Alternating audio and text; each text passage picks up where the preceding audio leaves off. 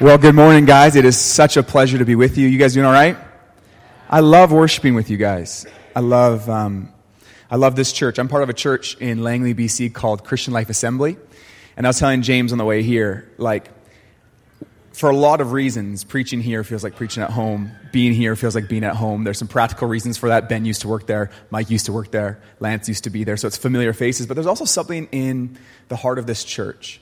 The role it plays in the city, its history, its legacy, the sense of God's commitment to this church. I think that one of the things that sometimes we think about God is that we're trying to hold on to Him. And in a very real way, we are holding on to God, right? But I've been thinking a lot lately that God's actually holding on to you and I a lot tighter than we're holding on to Him. Like if I'm walking through a dark hallway with my son Hudson, he squeezes my hand, he's 4, thinking that, what if something happens? We're walking downstairs, that kind of CP will squeeze my hand. But Hudson's got to know that I'm holding his hand way tighter than he's holding mine. Like he's squeezing my hand thinking, oh man, I need to hold on to Dad. But I'm holding his hand way harder than he's holding mine. I'm not letting go of this guy. Even if he lost his grip, I'm not letting go of him. And I feel like that's something that we need to have a revelation of in a personal way. But I think in a very profound way, that's true of this church. I mean, I don't think God's sentimental. He's willing to see tax shelters and brands come and go. Ministries and even churches. But what God has done in this people and what God is committed to in this people, I think He's holding on to you tighter than we're holding on to Him. And I really believe that for you guys. What I want to talk about this morning, just is right in line. I know Ben actually taught out of the same passage of Scripture last week as I'm going to teach out of this morning in Matthew chapter 9. So if you've got a Bible or a Bible app on your phone, you can flip there. And I want to talk about the value of people and God's heart for people and our invitation to be people-focused, people-centered. A number of years ago, and it's interesting how the life experience can kind of form you and become anchor points of things that you learn. I had this one, it's not a super profound experience just on the surface level, but what it taught me is something that's kind of lingered with me for a long time. It was this: my grandpa was in the hospice, and he was passing away, and I did an all-nighter with him. I stayed in the hospice because we took turns, different shifts, spending time with him. And I remember before around 8 o'clock at night, I walked out of the hospice and I walked across the street to the Starbucks that was there. And I walked into the Starbucks to buy a coffee to kind of charge myself for the next few hours. And when I was in Starbucks, and this is, it's kind of funny to even say it, I actually was kind of feeling super bad for myself. All I could think about was that no one here knows what I'm going through. And maybe it's just me that can be so self-centered like that. But in that moment, I was just like, you know what? The barista taking my order has no idea that I'm walking back to my grandpa who's dying. The people in lineup with me who aren't paying attention to me or, snuck in front or whatever, they have no idea what I'm going through. And I felt like as I was kind of indulging myself and kind of feeling bad for myself, I don't know if it was the Spirit of God or whatever it was, but I just had this sort of switch in thought, hold up. I have no idea what anyone else in here is going through. Because sometimes we're so man, they have no idea what I'm going through in my life right now. But then I think everyone here could be going through similar things. And so I don't know, so now if I'm in a drive-thru and I get kind of snuffed by the McDonald's drive-thru person taking our order, and instead of being so offended myself, I'm like, I literally remember that moment in Starbucks where I'm like, I have no idea what she's going through today. Yesterday in the hotel, we were walking down and this guy came out of his hotel room and I said, "What's up, buddy?" And he looked at me and just snuffed me off and walked past.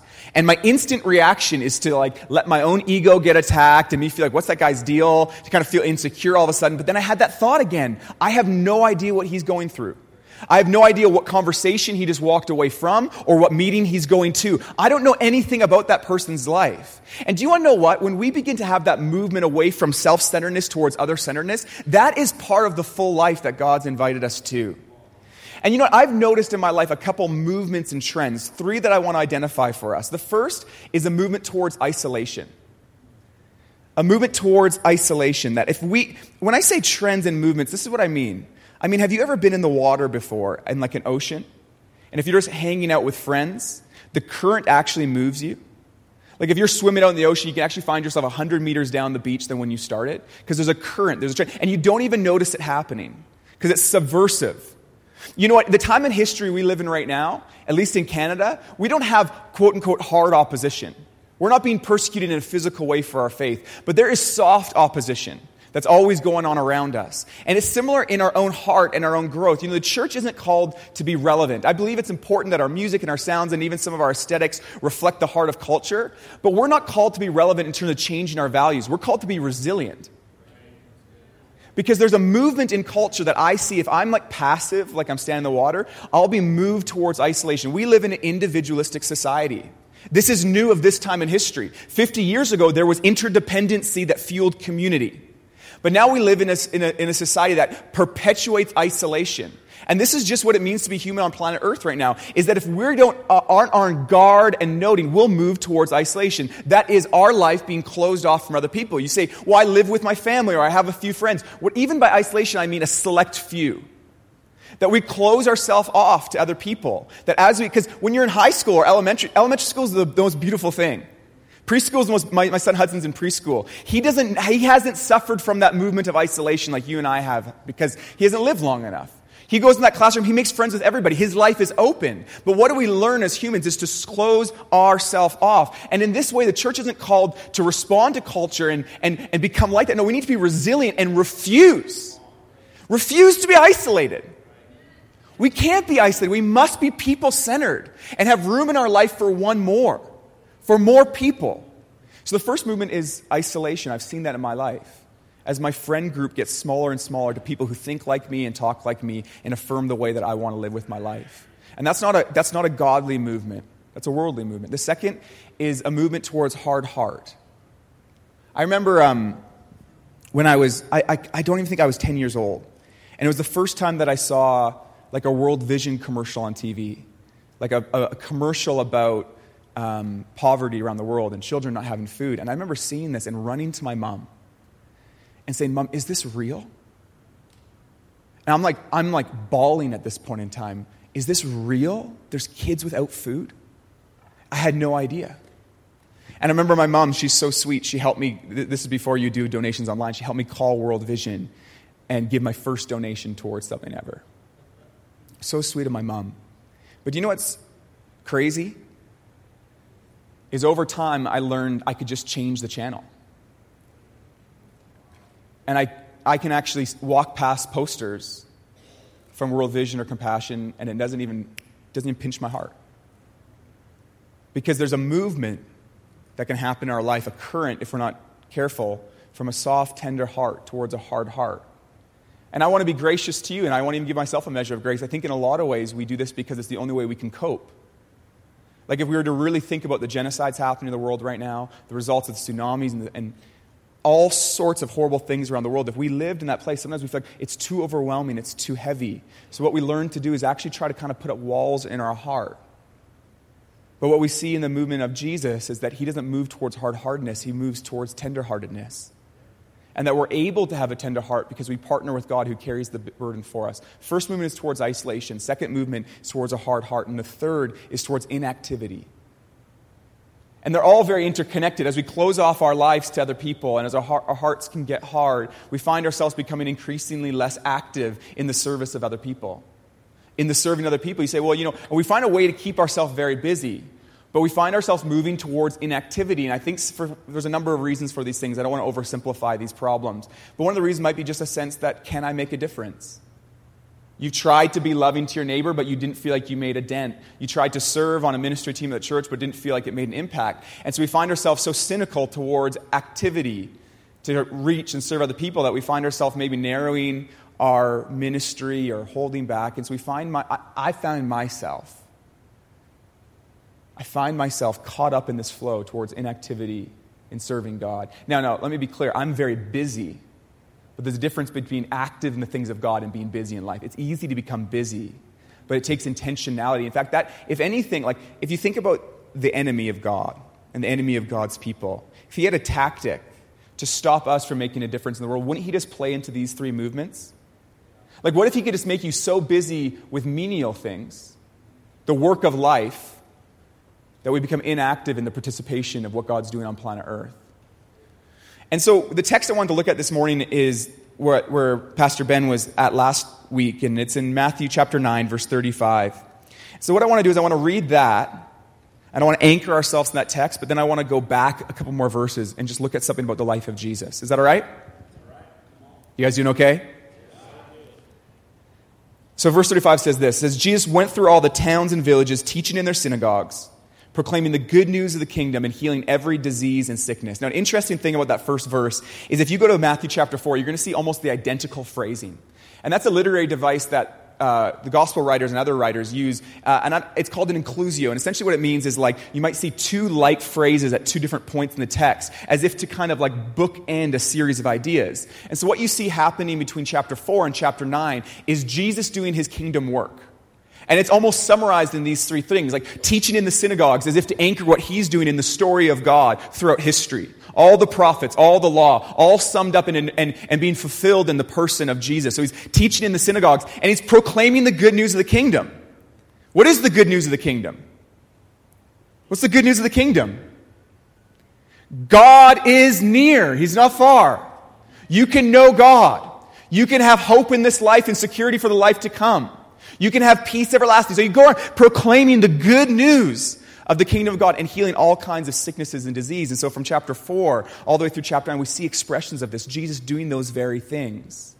As if to say these aren't all the specifics of the kingdom at hand, but these are the broad brushstrokes of the movements of the kingdom, proclaiming good news, bringing healing and liberty to people. And so we see Jesus doing that. But this is also a pivot text in the book of Matthew.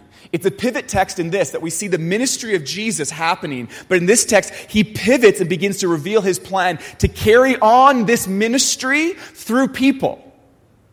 And so all of a sudden in verse 36, it says, when he saw the crowds, he had compassion on them because they are harassed and helpless like sheep without a shepherd. Then he said to his disciples, the harvest is plentiful, but the workers are few. Ask the Lord of the harvest, therefore, to send out workers into the harvest field. And so what we see is this pivot text and then the next thing, chapter 10, Jesus sends out the 12. So we see the gospel writer showing us the movements of the kingdom of God. Jesus revealing his plan to carry out this work through people. And that's where you and I come in. That God's plan for planet Earth is to use people like you and me to impact others in the world around us. That just in the same way that Jesus was people-centered, that even though the movements of culture is towards isolation, he opened his life to other people, so we should open up our life to other people. His heart was tender. I love that. It says that he was moved with compassion. The word compassion might have lost its meaning on us, but the word being translated here describing compassion literally means moved in his gut. Like he felt it at his core when he saw the people. And so we see in Jesus a tender heart, and we're invited to have a tender heart. And then we see him moving to action, that he did the things of the kingdom, praying for the sick, proclaiming the good news of the kingdom of God, feeding the poor and hungry. This is what Jesus did. And then he invites us to do the same. Why don't we just go back a little bit, though? Go up to verse 18 of the same chapter.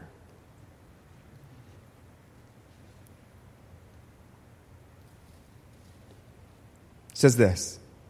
It says, verse 18, while he was saying this, so just right before he was being questioned about fasting, and so he did some teaching, but then it says this, while he was saying this, I think it's really important, while he was saying this, like in the middle of his teaching, a synagogue leader came and knelt before him and said, my daughter has just died, but come, put your hand on her and she will live.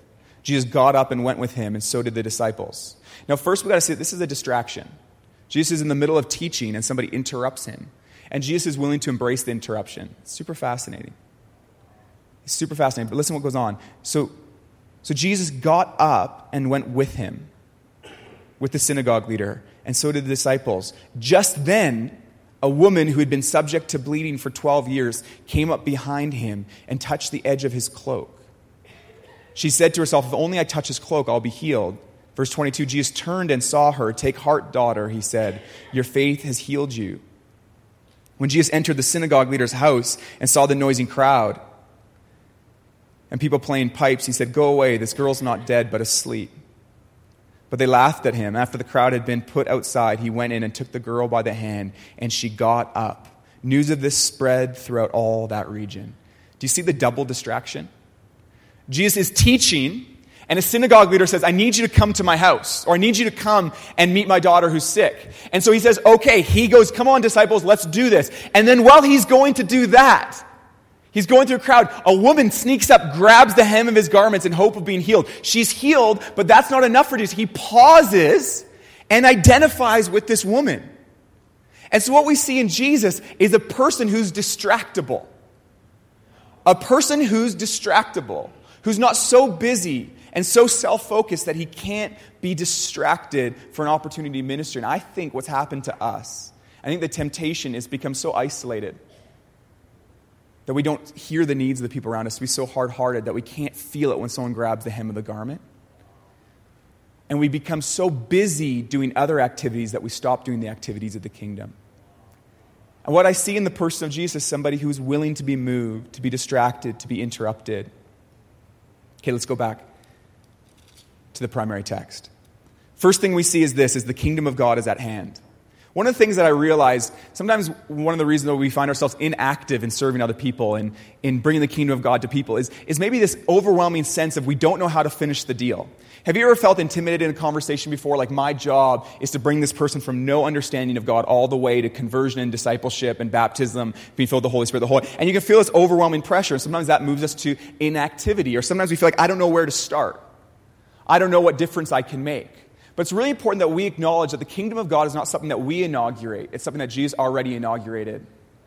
And that when we step into somebody's life, even just for a moment, you're on the bus, you're driving, you bump into somebody, you meet them, you're in the office, you meet someone, a new friend, you can begin to think, oh man, I've got to take this person from 0 to 50 in their discipleship journey. But that's actually a fallacy. I'll tell you why. Because God's at work in that person's heart before you even show up. Because the kingdom of God is at hand, and it's coming.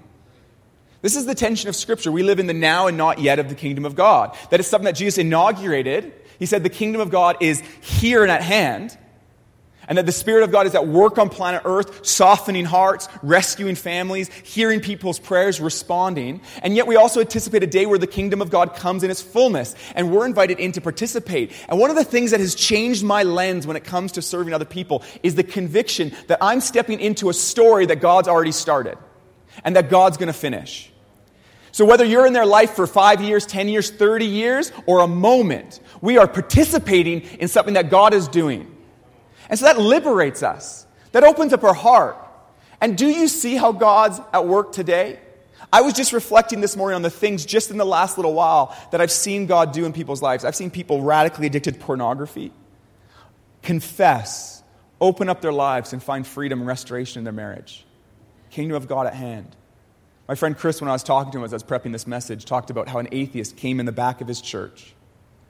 And he was teaching on the prodigal son, and the Spirit of God moved this atheist's heart. He began to weep as he heard the love of the Father. The kingdom of God's at hand. He's not a good enough preacher. I know Chris. He's not enough good enough preacher for him to be the one moving that hard heart. It's the Spirit of God at work in people's hearts. Trust me, I'm not a good enough preacher. Ben might be, but I'm in that same category. The kingdom of God's at hand.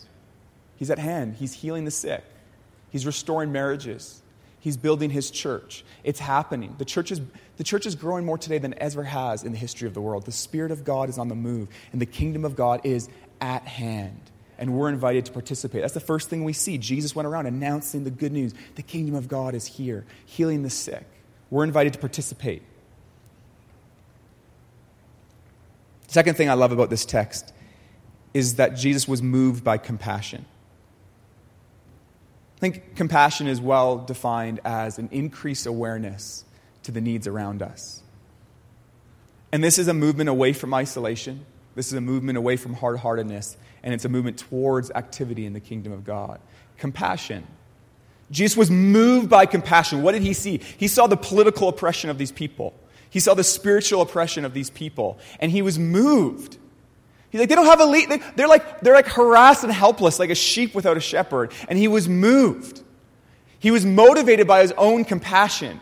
And I think compassion is the best motivation for mission. Now, there are seasons in our life where we're not passionate and we're not full of compassion, but we're obedient. And that's important and good. We're not led by our feelings at all times. We obey God in our faithfulness, whether I feel it or not. But I believe that the Holy Spirit who lives inside of you is the same Spirit inside of Christ, and that he wants to move our heart with compassion. We got to acknowledge that if we are static in this, or let me rephrase, if we have our posture as neutral in our journey of cultivating compassion, the current of culture will lead us to isolation and hard-heartedness. Heck, I don't even have to externalize the problem to culture. The sin nature inside of you, inside of me, It's a current that will move us away from compassion towards self-centeredness. But what the Spirit of God wants to lead us towards is compassion, that we see the needs around us, that when we walk into our office building, when we walk down our street. I heard a story from CLA very recently of somebody from our church who saw some people with all their stuff on the lawn of their house. And he found himself thinking, what's going on there? So he went over, he talked to them, he found that they were evicted from their house and they didn't know where to go. And so he just began to scheme with some of his friends about storing all their stuff in their garage and finding a place for them to stay and to sleep. And then he found out a bit more about their life, and there's some sickness and illness. He prayed for them, and they were healed. And all of this started with him seeing the need right there. Just driving past, like, oh, there's a ton of stuff on their lawn. They look a little bit displaced. And the thing is, man, we can get our blinders up. Because we're taught to look out for ourselves first. And the kingdom of God is completely backwards in this way. The kingdom of God says there's a heavenly Father who loves you so much that you don't have to stress about your needs, so that we can become other-centered. And this is why we have to be resilient. It's not about being relevant. It's about being resilient. We refuse to be isolated. We refuse to let that self-centeredness reign in our heart. And here's the deal. We've catered to this as the church. We have a whole language set about meeting each other's needs. And church meeting our needs and being about us. And it's subversive. And it sneaks up. And it sounds in well-intended language. You know, we've laced our version of Christianity with a language set that actually facilitates our self-centeredness. Facilitates life being about us. But the Spirit of God wants to break that down. Here's the deal. We have a new pastor at our church. And he changed things up. He changed the game. So he does this thing. We used to do prayer at the end of the service, and he had the audacity of bringing prayer into the middle of the service. How dare he change the script on us? But he did it because he was in charge. And this is what he did. He goes, this isn't even like a perfect model. This is just Pastor Derek's model. In the middle of every worship set, he does this thing called opening the altars. I don't know if you've ever heard of this. Is this in Pentecostal tradition? I don't know. Never heard that kind of language before. We're going to open the altars. I'm like, that's awesome. So he gets up there every Sunday morning and he says, hey, altars are open. If you have a need, come up. And so the prayer team comes and it's so awkward because it's like this. Like they're standing at the front and the band's still singing, and then all the prayer team's there. And like I'm always watching them, like, are they going to sing along as people come? And then people come up to the front, receive prayer, and then they pick and it's like the whole thing's very awkward. But I like praying for people, but I never want to. It's the weirdest thing. I love praying for people, but I never want to. So I never want to go up and do prayer ministry. But I'm a part-time assistant pastor at my church, which is a very, very clever way of them saying, Jay's super part-time, we want him on the team, but we don't want to get too involved. And so I'm called a part-time assistant pastor. They released a brochure that actually said part-time assistant to the youth pastors. That was actually there for those. Maybe that's all I am, is assistant to the youth pastors. But I'm a part-time assistant pastor in my church, so I'm not allowed not to go on the prayer ministry team. So I sit in my chair. I'm always over there, and they open the altars, and I find myself thinking, I do not want to go up and pray for people right now. And I don't know what it is. Maybe it's my sin nature. Maybe it's that I'm introverted. Maybe I don't like the physical touch aspect. I don't know what it is. But I never want to go up, but I always go up. And so I go up, and I stand there awkwardly, and the band's singing, and I'm like, I don't know what to do. Do I sing along? So I usually do this, and I put my head down, and I just hope that people are like, maybe he's just getting ministry or something like that. But then inevitably, somebody comes up with a need. And as soon as somebody starts talking, and I see the person, and I try to practice this discipline of listening well, not just listening to the words, but listening to the need behind the need. So a mom comes up and says, my kids aren't following Jesus. Can you pray with me this morning? Or, hey, I've got, a guy who's out of work saying, I desperately need a job to provide for my family. And I just try not to rush into prayer. I just try to feel it for a moment. Just to let compassion and empathy have space in my heart to grow. So I put my hand on their shoulder and I begin to listen to God and say, God, is there anything I can pray for them for? And try to listen to their need. And I just try to be patient and not rushed. Because in prayer ministry, it's not just like a quick, well, God, I just pray that he gets a job. Amen. Tap, tap on his back, onto the next person. But prayer ministry is this ministry where the Spirit works in and through us towards other people. And it's beautiful. It doesn't happen in seconds. It takes minutes. As you stand with somebody, the thing is, like, when we pray for the peace of God to fill someone's heart in a situation like that, we're actually believe that the Spirit would, in and through us, minister peace. It's the most bizarre thing, but God loves including us in his kingdom work. So we're not just praying, God, I pray that eventually you'll give them peace. we're actually believing that as we pray, that the Spirit of God, His ministry in and through you to that person, would actually minister peace, vision, hope, healing. So I find myself praying every Sunday now, and I never want to go up, but I always do. I always do, because I've just found that something's really changed in my experience of church since I've been on the prayer ministry team. Is I don't care if the sermon's any good anymore. And I don't care if the worship set was rocking or not. I just don't think about it anymore. That's all I used to think about. Did I like the sermon or not? Did it meet my needs? Did I connect in worship? But I just don't even care anymore. I'm not being facetious. If anything, and I'm not being pompous. If anything, I want you to see how much of a wreck I am. That's how self-centered I can be about church. But being on the prayer ministry team has just changed everything, because I pray with one or two people and I'm encountering the Holy Spirit, and I feel like I got to participate in kingdom work. And so that's enough for me. To have a meaningful connection with somebody from the family of God, all I had to do was stand awkwardly for a moment and listen and put my hand on their shoulder and not rush. And all of a sudden I feel caught up in it. It's amazing how it changes. It changes us and moves us towards activity. Compassion is an increased awareness to the needs around us. And if we just put ourselves in positions where we can connect with people, we can find our heart moved with compassion. So I am addicted to myself like you are. And I sense that the movement of culture is not towards a tender heart, but towards a hard heart. And so what do we do? How do we cultivate a compassionate heart? How do we follow in the way of Jesus to have compassion like that? The first is we begin to pray. We pray for others. We begin to pray for others. In high school, I used to pray my yearbook before I'd go to bed at night and then in the morning. And then what would happen is inevitably I would see these people at school that next day. And God just over time began to massage the callus off my heart and share with me His heart for my friends that don't know Jesus. And it didn't happen overnight. It wasn't one moment at an altar call, but after months of praying for my friends, God gave me tears of compassion for the lost. I had such a hard heart, but He massaged my heart. And so I want to invite you to become prayerful for the things that you want to cultivate compassion for.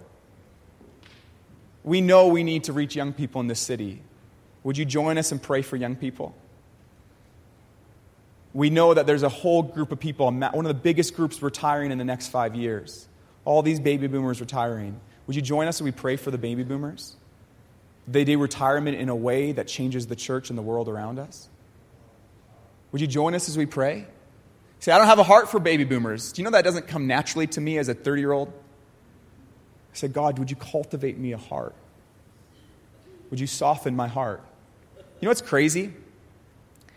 This is how old I am. Is sometimes I drive past high school students and I'm like, oh, they're probably up to no good. So I'm like, oh man, I got old fast. That just happens, right? And I remember being a teenager and feeling judged by older people all the time. I remember as a teenager, people would assume that me and my friends were up to no good. And half the time we were up to no good. It's probably a fair assumption, but I still resent that. And because there's something that happens eventually where we see, and we're not tender towards them. We're not opening our life towards them. We actually build up walls. People who are different than us. People who are not our own. It doesn't have to be youth when you're old. It can just be someone from even a different race or socioeconomic place in life. And we can begin to put up walls. But what we need to do is cultivate a heart of compassion so that we see the needs around us and we see it differently. So we begin to pray. We begin to pray. The first thing is you pray. Why don't you make a list of things that you want to cultivate a heart for and commit to pray? As you begin to pray, what we do, like have you ever seen how you fall in love with the things that the people that you love fall in love with? Like the shows that my wife likes to watch, I find myself liking to watch increasingly more. The meals she likes to eat, I like to eat increasingly more. The friends that she has that she loves, I begin to like them even more. Because when you put your heart up beside somebody else's heart, there is a bit of an osmosis. And the same is true when we come close to God's heart. That we begin to get His heart for others. That's through prayer. The second is through thinking. Think about what you're thinking about other people. Because we can have a language that perpetuates, or a self-narrative that perpetuates that people that are different than us, other than us, aren't people that we have in our life, but we just need to change the script. I could be friends with that person. Oh, I don't know that person. I have a curious way of thinking about people. Oh, I'd love to get to know them. I wonder what their story is. I wonder where they're from. I wonder what they're passionate about. We begin to cultivate a heart of compassion through prayer and intimacy with God. We do it by actually changing the way we think. That we do the work of trying to slow down and know that that's a person. Like when I started talking about that story in Starbucks. It's an active work of the mind. It's not passive. For me to walk into a room and say, hey, this is a room full of people with needs and a story in their life. Some of you cultivate that naturally. You're so empathetic. All you do is see other people, and I love that about you, but that's not me naturally. I have to constantly do the work of thinking about what I'm thinking about and changing what I'm thinking about. See, when I walk in the door of this room, you know who I'm thinking about? I'm thinking about me and how I feel out of place. So if you're here, you felt out of place this morning, you didn't know all the words of the song, I felt that way. But then I had to do the work of rethinking, to think about I'm just thinking about me right now. And you know what helps me not care if I know the words to the song or not? I begin to think about other people who might not know the words to the song. Oh, I have an opportunity to serve this morning. God, what do you want to say to these people this morning? God, how can I encourage somebody else? You don't have to be on a platform to serve somebody. And if you spend your time thinking, you know what? You're going to find yourself filled with compassion and actually having a better life. That a life lived for other people is part of the full life God. See, sometimes we pitch this religious script that if we serve other people, then God will bless us. Here's the crazy thing. Serving other people is the blessing. That's a liberated life. What are you going to do with your life? Make more money? Get a raise? Get a promotion? A bigger house? What are you going to do with your life? Those things are rubbish. That's not full life. Peace, security, that's not full life. Your heart was made for adventure. Your heart was made for serving other people. To have all the way to your last breath to think, how can I impact other people? That's full life. That's the blessed life. Is a life lived for others. And that's the life that God wants to invite us into. The kingdom's at hand. We're invited to be motivated by compassion, just like Jesus. And so we must make margin in our life for distractions and a willingness towards action. We have to make margin in our life for distractions. We have to reorient our schedule. We have to pause more often. I'm teaching my son Hudson to stop, look, listen before we cross the road. You remember that? Stop, look, and listen?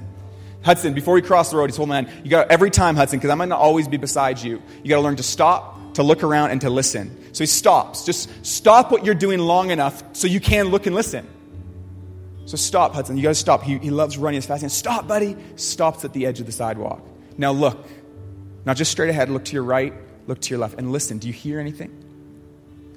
And that's what we're invited to do as we become a people who are driven by people. To stop. So you're going through your day, and you're about to go into the gas station. Just before you open your door and run into the gas station to pay for whatever you're going to pay for and buy that pack of gum, just pause. 1 minute. Okay, Holy Spirit, I'm not in a rush. If there's anyone in there you want me to connect with, I'm open. Before you walk into Starbucks, just 1 minute. Before you walk into work, 2 minutes, palms up before God. Holy Spirit, fill me afresh and give me eyes to see. You got to stop. Just stop. For me, you know when I need to stop? Before I go into my house. Because I get in work mode and I'm just like, do all day. And what I found for me is I take that posture into my family and it doesn't work. Like it doesn't work with my kids to be task-oriented. It doesn't work with caring for my wife's heart to be task-oriented. So when I get into my driveway, I just have to stop and go, just to slow down from the momentum of the whole day and just say, I just want to be present enough to see my kids. Not just see them physically, I always see them, but see their needs. See how they need me and see my wife. Think about her and what she's been up to all day and take an interest. If I just go in there, I'm just go, and I'm just like, start fixing dinner, whatever it is, start doing whatever I have to do. But if I stop, let the momentum of the day catch up, I can be present. So first stop. We got to find time to stop, guys.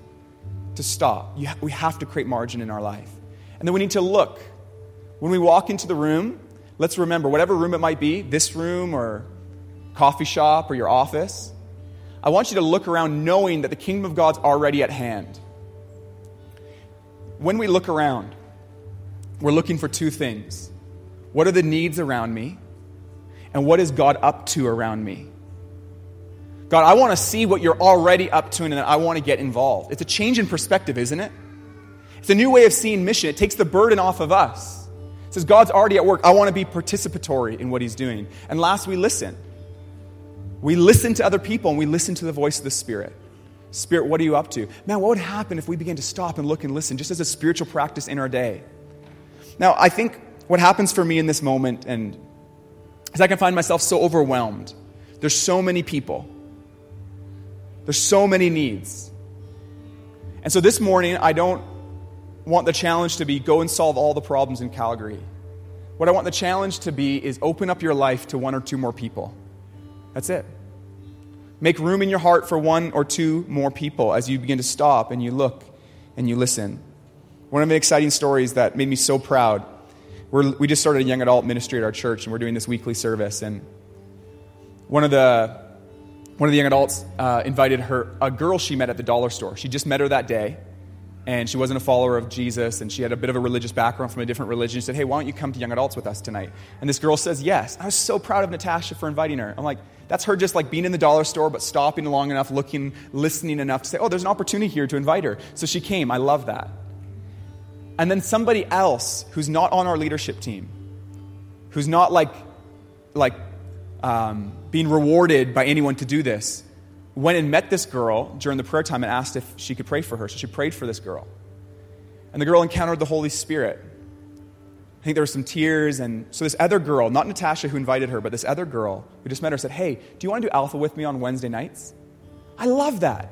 All of a sudden, this girl is about to sign up for 10 weeks of her Wednesday nights for one person she just met. That's margin in her life. That's a willingness towards activity. You see what I mean? Like some of us are so busy we could never even think to attend Alpha with one person for 10 weeks. Guys, that's a problem. And I'm massively convicted in this. But it gets one better. She goes, I can't do Wednesday nights. And then this girl said, okay, I'm not going to quit here. Hey, I can do any night of the week with you. I'll get the videos. We'll do it in my home. Any night of the week, I'll pick you up. I'll get childcare for your daughter. And I'll do 10 weeks with you any day of the week. And so they're starting a 4-person Alpha group. And I love that because Natasha and this other girl, they weren't coached to do it. And see, sometimes we can rely on the programs of the church, and then we miss the whole point. And we start critiquing and evaluating them like mad. But that's really not how the church is meant to flourish. There's good programs. There's good things. But the church flourishes when we take ownership, when we're moved by compassion, where we refuse to move away from the activity of the ministry and lean into it, not just to volunteer more at the church, but to actually invite the mission of God into our day-to-day life, that I've got room in my life for one or two more people. I want to pray for us, and we're going to sing a song. And I love that we sang that song, Hosanna. It says, break my heart for what breaks yours. That's our prayer, isn't it? God, break our hearts for what breaks yours. Teach me how to love like you. And I feel so far from that most days. But I sense that the momentum of the Spirit, the invitation of the Spirit that would come with the oil of God and massage the callous off our heart and soften us and give us new eyes to see, eyes with compassion in them, a compassion that isn't stale or static, but a compassion that moves us towards action. I was picking up apples with my son Hudson because we have an apple tree in our yard. And Mary was out there too. Hudson's 4, Mary's 2. And there's about 200 plus apples. I don't know the exact number. There's lots of apples. I was picking up all these apples. And Hudson and Mary really wanted to help. Really, really wanted to help. And so we put some gloves on them and they came out. And it was way more work for me actually for them to help. Because I picked up probably like 196 of the apples. And then they picked up about 2 each. But in order for them to pick them up, I had to pick them up high enough to get in the garbage can. So it was so much more work. But I wouldn't have traded it for anything. I loved it. It was way more fun picking up apples with my kids than by myself. And I think they loved it too. And I think, why would kids go pick up apples? Well, because they wanted to spend time with me, their dad. And so when we think about the kingdom of God and the work that he wants to do in Calgary, I want to remind you that he's picking up 196 of the apples. And even when you get to pick up 4 of them, he's picking you up and helping you. It's a new vision. You see, the religious framework says, I need to serve so God will love me. I need to make something happen. And that gets you anxious and stressed, and once failure hits, you quit. But there is a better motivation for mission. There's a better motivation, and it's this. It's intimacy with God. You see, how do we know God? One of the ways we cultivate a deeper relationship with God is as we meet him in the hearts of others. And I'm not just saying this because it sounds poetic. There's revelation about who he is that you will only find as you partner with him arm in arm in service. Not because he needs your help, because he wants you to be involved. Not because he needs your help, because he wants to reveal himself to you in the service of others. That right when we find ourselves ministering to somebody else, one of the language that Paul uses, co-laboring with Christ. I love that. Christ doing the heavy lifting, us coming along. I want to pray for us this morning that we would have hearts of compassion, margin for distraction, a willingness towards action, that we would think about people over our agendas, people over our programs. People aren't projects we're trying to solve or fix. People are people who are loved by God. So Holy Spirit, I just pray that you'd come right now. Of course you're here. Of course you're here. You live in the hearts of your people. And we know you're here in an even more profound way as we gather together. And so we thank you for that. But God, I'm asking for more of your presence right now. Even more of your presence to come alive in our hearts. And so God, I just pray for those of us, myself included, who have a hard heart sometimes. And I just pray that you would soften our hearts. God, I pray for those of us who find ourselves isolated from others who need you. Even isolated from people in our own church that you might have us to disciple. God, I pray that we move from isolation to community. And God, you'd move us from busyness to kingdom participation.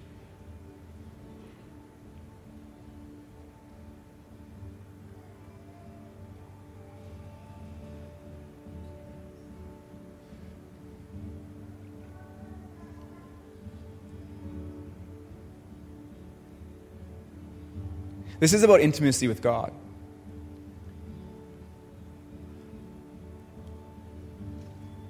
This is about intimacy with God. This is about us saying, God, I want to be so happy with the things that you're so happy about. I want to cheer when you're cheering. And God, when you're grieving and you're crying over something, God, I want to be with you in that too. When God looked at the crowds, he saw that they're harassed and helpless like a sheep without a shepherd, and he was moved with compassion. God, I pray that I'd be moved alongside you. Would you do that in our hearts, we pray. In Jesus' name, amen.